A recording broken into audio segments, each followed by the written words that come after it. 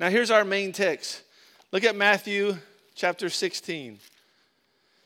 And for some reason, this just came alive to me last night. And I'm going to read it to you. All right, so I'm going to read the passage, and then we'll go back and talk about it a little bit. When Jesus came to the region, this is verse 13 in Matthew 16.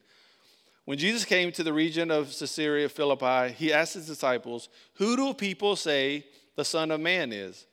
"Well," they replied, "some say John the Baptist, some say Elijah, others say Jeremiah or one of the other prophets." Then he asked them, "But who do you say I am?" Simon Peter answered, "You are the Messiah, Son of the living God." Jesus replied, "You are blessed, Simon, son of John, because my Father in heaven has revealed this to you. You did not learn this from any human being. Now I say to you that you are Peter," which means rock. "And upon this rock I will build my church, and all the powers of hell will not conquer it. And I will give you the keys of the kingdom of heaven, that whatever you forbid on earth will be forbidden in heaven. Whatever you permit on earth will be permitted in heaven." Then he sternly warned the disciples not to tell anyone that he was the Messiah. Let's stop right there for now. So here's the passage. I've read this before because this was familiar to even when we first started the church, how the Lord spoke to us about that God was going to build the church. But I want to walk through this for a minute because here's where Jesus, he comes in and he asked the disciples this question. He said, "Who do people say that I am?" In other words, what are you hearing from everybody else outside? And they're saying, well, some are saying that you're a prophet. Some are saying you're John. Some are saying you're Elisha. Some are saying this. So they're throwing out all the different peoples. Some say Jeremiah. They're just giving all these examples of what people are saying. So that's the people that are not really in as connected to Jesus. But then Jesus asked this question to the disciples that are with him, the disciples that are walking with him and are spending time with him. He says, okay, that's who they say, but who do you say? Who do you say I am?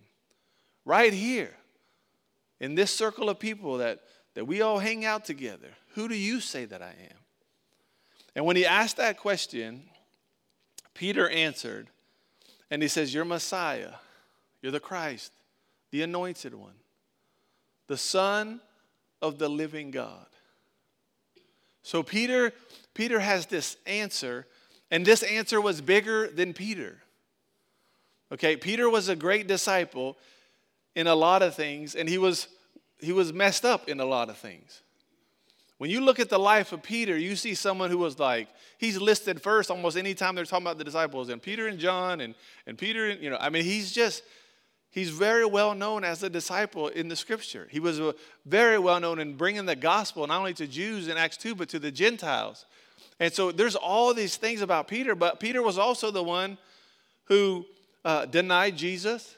He was also the one when Jesus was talking up on the mountain, and there's this whole, Moses and them come down, and Peter starts throwing out his ideas. Hey, let's build a monument. And this is when a voice comes from heaven and says, "Peter, shh." Basically, that's how I interpret it. What it really says is, Peter, listen.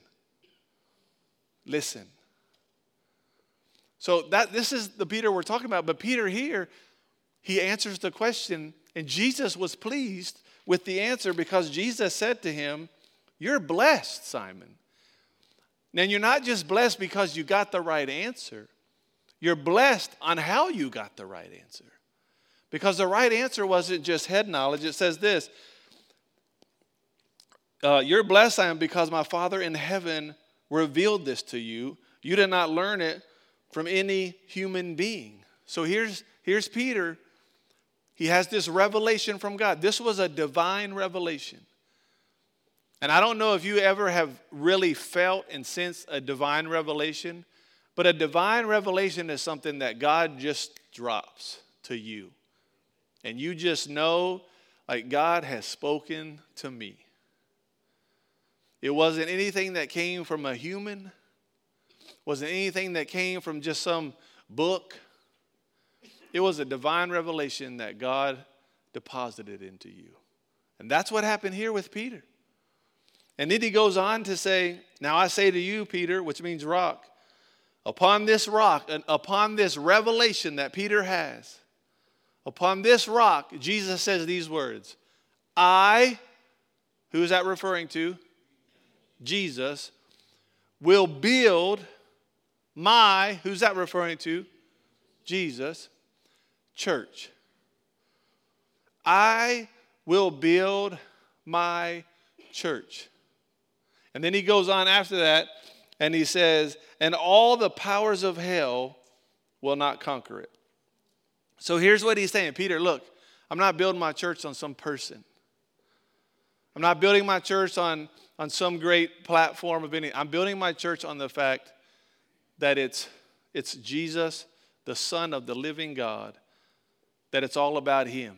And he's the one. Jesus is the one that says, listen, I will build my church. And I'm building on that foundation that has nothing to do with anybody else. It is Jesus. It is the rock of that revelation that Jesus is the Messiah. Jesus is our way. Jesus is the only way. Jesus is. That's the revelation. That Jesus is the Son of the living God. So now you follow me so far? Then he says this, I'll give you the keys of the kingdom of heaven. Whatever you forbid on earth will be forbidden in heaven. Whatever you permit on earth will be permitted in heaven. Then he says, then he sternly warned the disciples not to tell anyone that he was the Messiah. Now let's go to verse 21. Now we're going to go a little bit deeper into this. From then on, Jesus began to tell his disciples plainly that it was necessary for him to go to Jerusalem and that he would suffer many terrible things at the hands of the elders, the leading priest, and the teacher of religious law. He would be killed, but on the third day, he would be raised from the dead. Now, this is what happened after he says this. He says, listen, this is what's going to happen. I'm going to die. I'm going to be killed. This is the plan. And Peter, who just had a revelation from God, right? So he's like walking in the anointing, is what people would say, right? He has had a revelation. Now, you know what he does? He pulls Jesus aside. He's like, excuse me, Jesus, over here, please. And this is what it says. He began to reprimand him.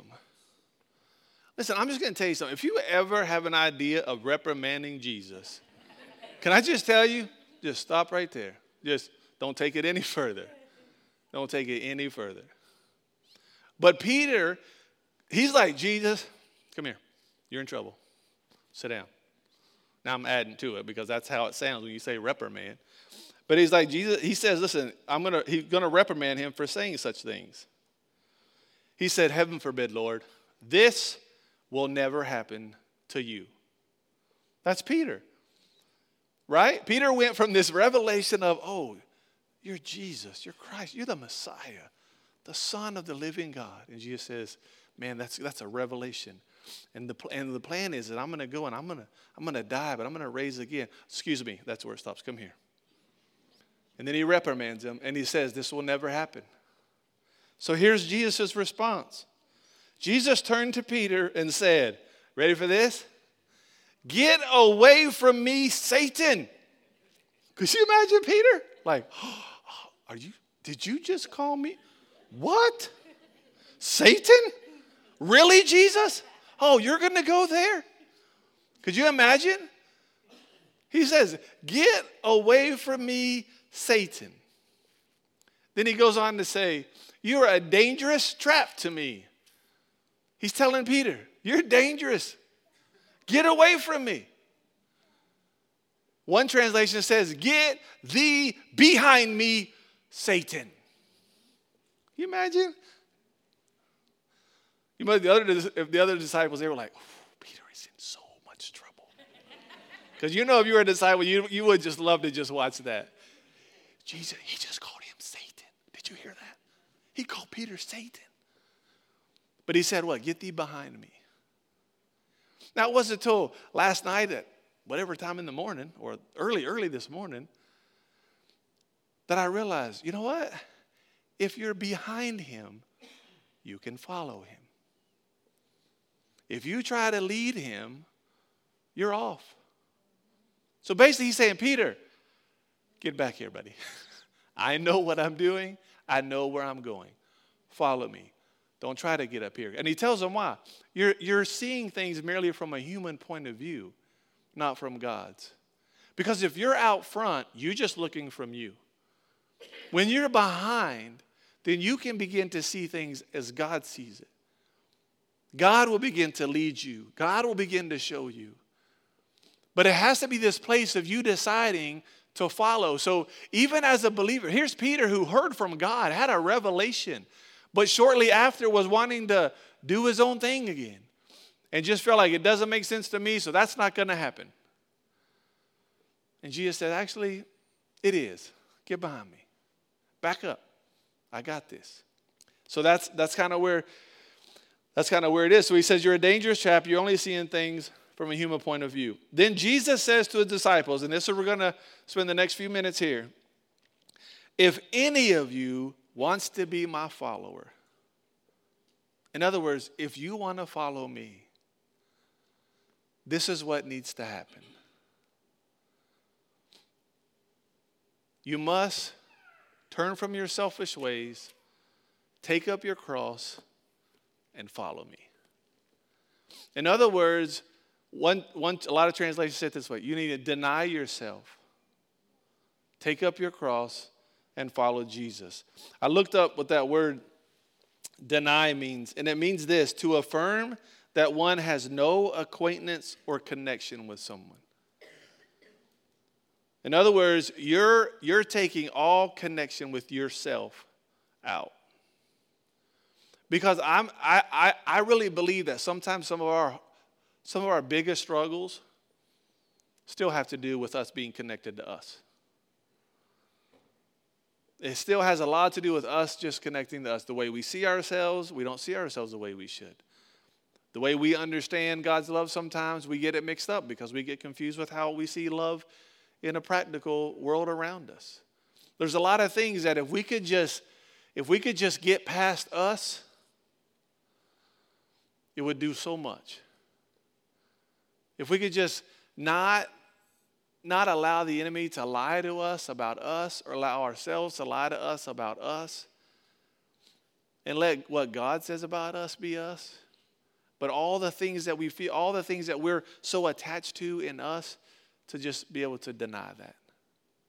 To be able to deny anything. And then it also says, another one is to forget oneself, lose sight of oneself and one's own interest. So in denying yourself, you're saying, you know what? It's not about me. Your walk with God, really, it's not about you.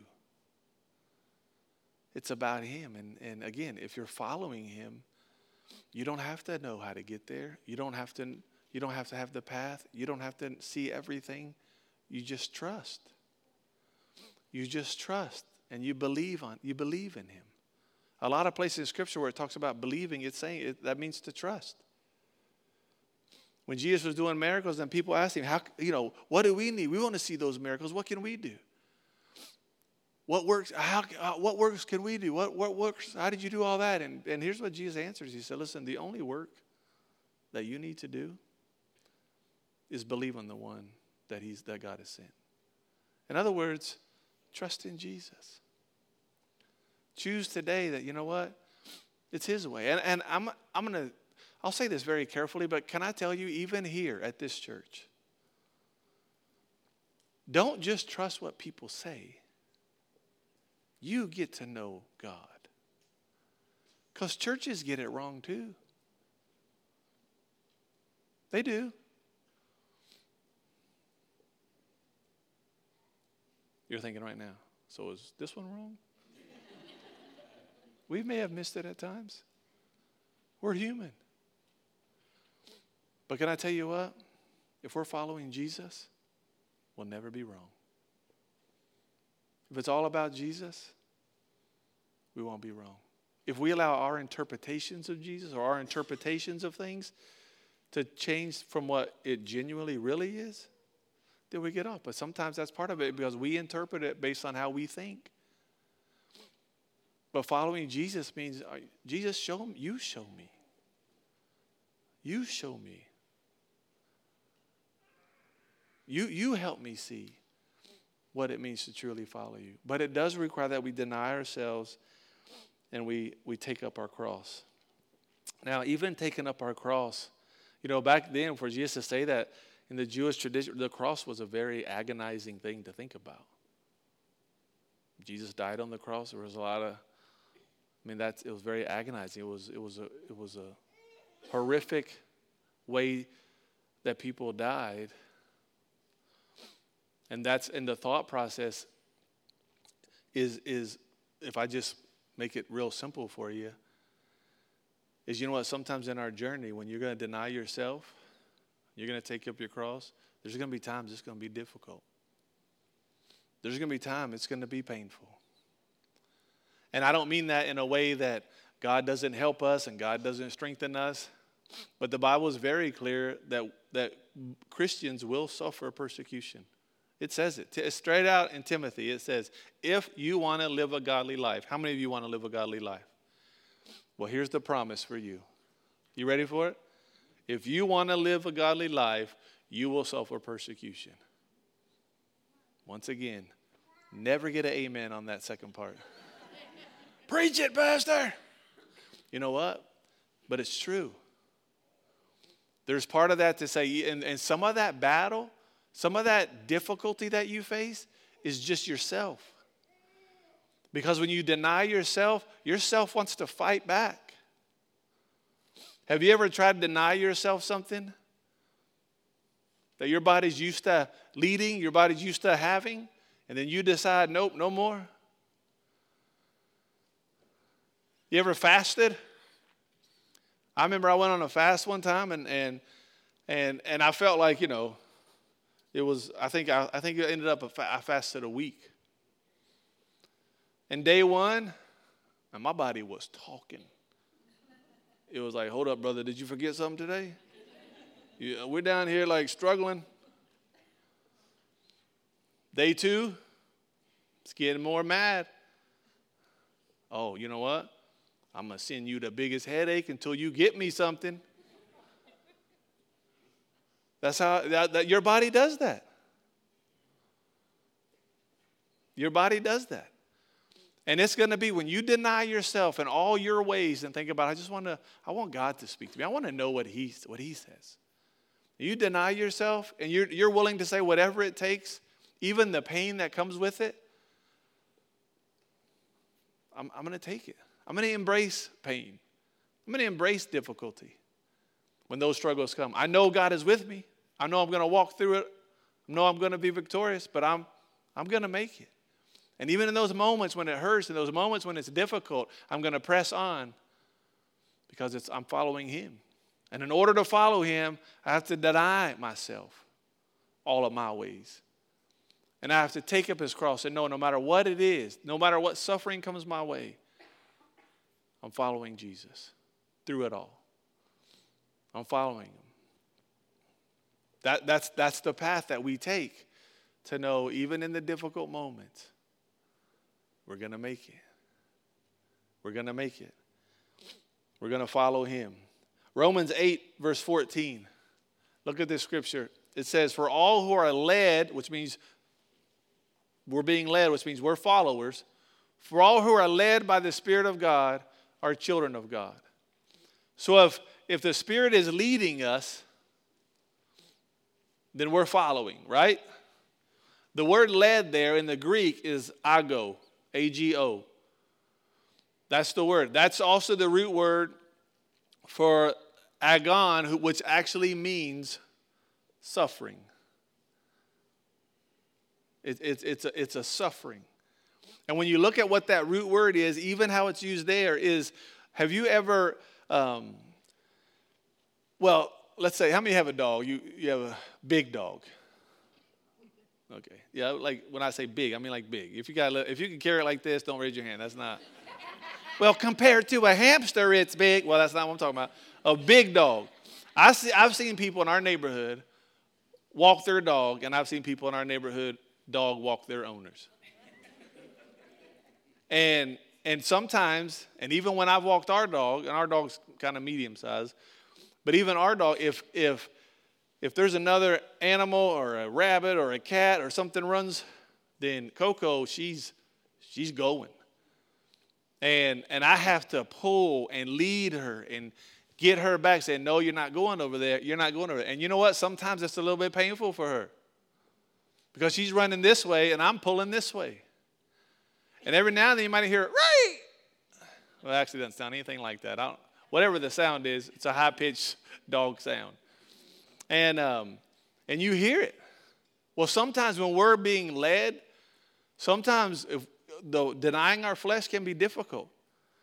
And there are times where we know down deep we want to do the right thing. But there are times when our flesh is really working and we're struggling. And sometimes the Lord is just, if we're following him, he will lead us. And sometimes it's going to be that, everything in me wants to react. Everything in me wants to get them back. Everything in me wants to make them pay. And the Lord is leading us to forgiveness.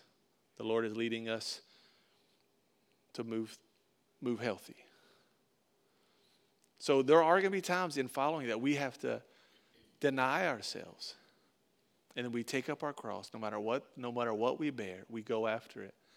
And we just follow. We follow him.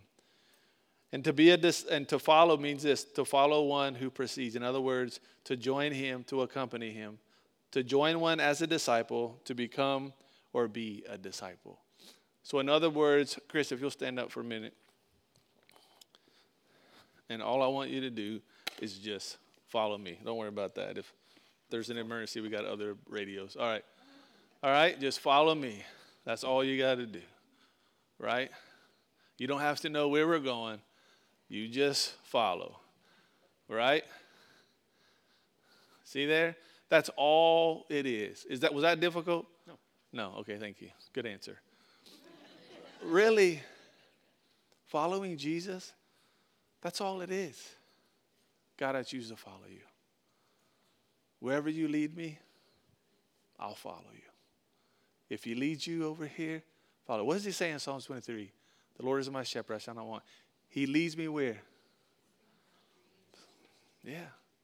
He leads you to good places.